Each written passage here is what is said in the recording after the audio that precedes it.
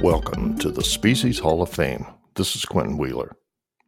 Eel-like in appearance, bodies elongated and laterally compressed, marine eelpouts represent about 300 species of mostly bottom-dwelling, ray-finned fish, some of which live at very great depths.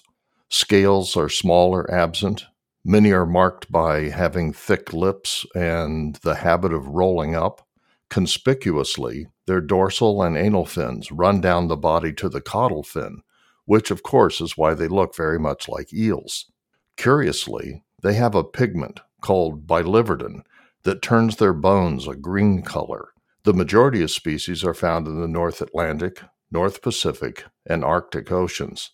The largest species, the ocean pout, measures over a meter in length. Genes from this species have been implanted into Atlantic salmon, along with a gene from the Chinook salmon, resulting in elevated growth hormone levels and GMO fishes that reach harvesting weight in 1/3 less time. Another gene from the fish has been introduced into a yeast with the goal of producing antifreeze proteins that improve the consistency and storage properties of ice cream. The goal is ice cream with fewer calories that does not suffer from ice crystal formation like other low-calorie formulations.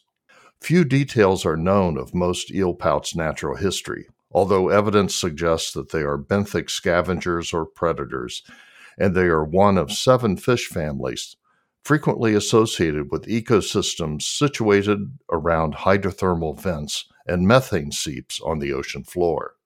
A new deep-sea species of eelpout was recently described in the genus Pyrrholicus, one of 3 genera known to be endemic or very nearly so to vents and seeps. The new species, Pyrrholicus hako, was discovered during 5 submersible expeditions off the Pacific coast of Costa Rica. It differs from Western Pacific species in having a shorter head, snout, jaw, and pectoral fins. It was discovered at the Hako Scar, a seamount subduction scarp with high concentration of methane and temperatures about 5 degrees centigrade. Cold as that sounds, it is about 3 degrees centigrade above the ambient temperature.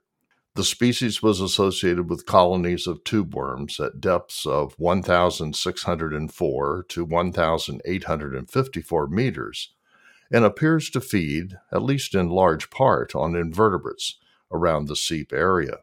This fish is the first new vertebrate species discovered from the Hako Scar hydrothermal seep site, joining more than 20 other new species of invertebrates found there. It is also the first known occurrence of the genus in the eastern Pacific Ocean. The fish is small, usually under 150 millimeters in length.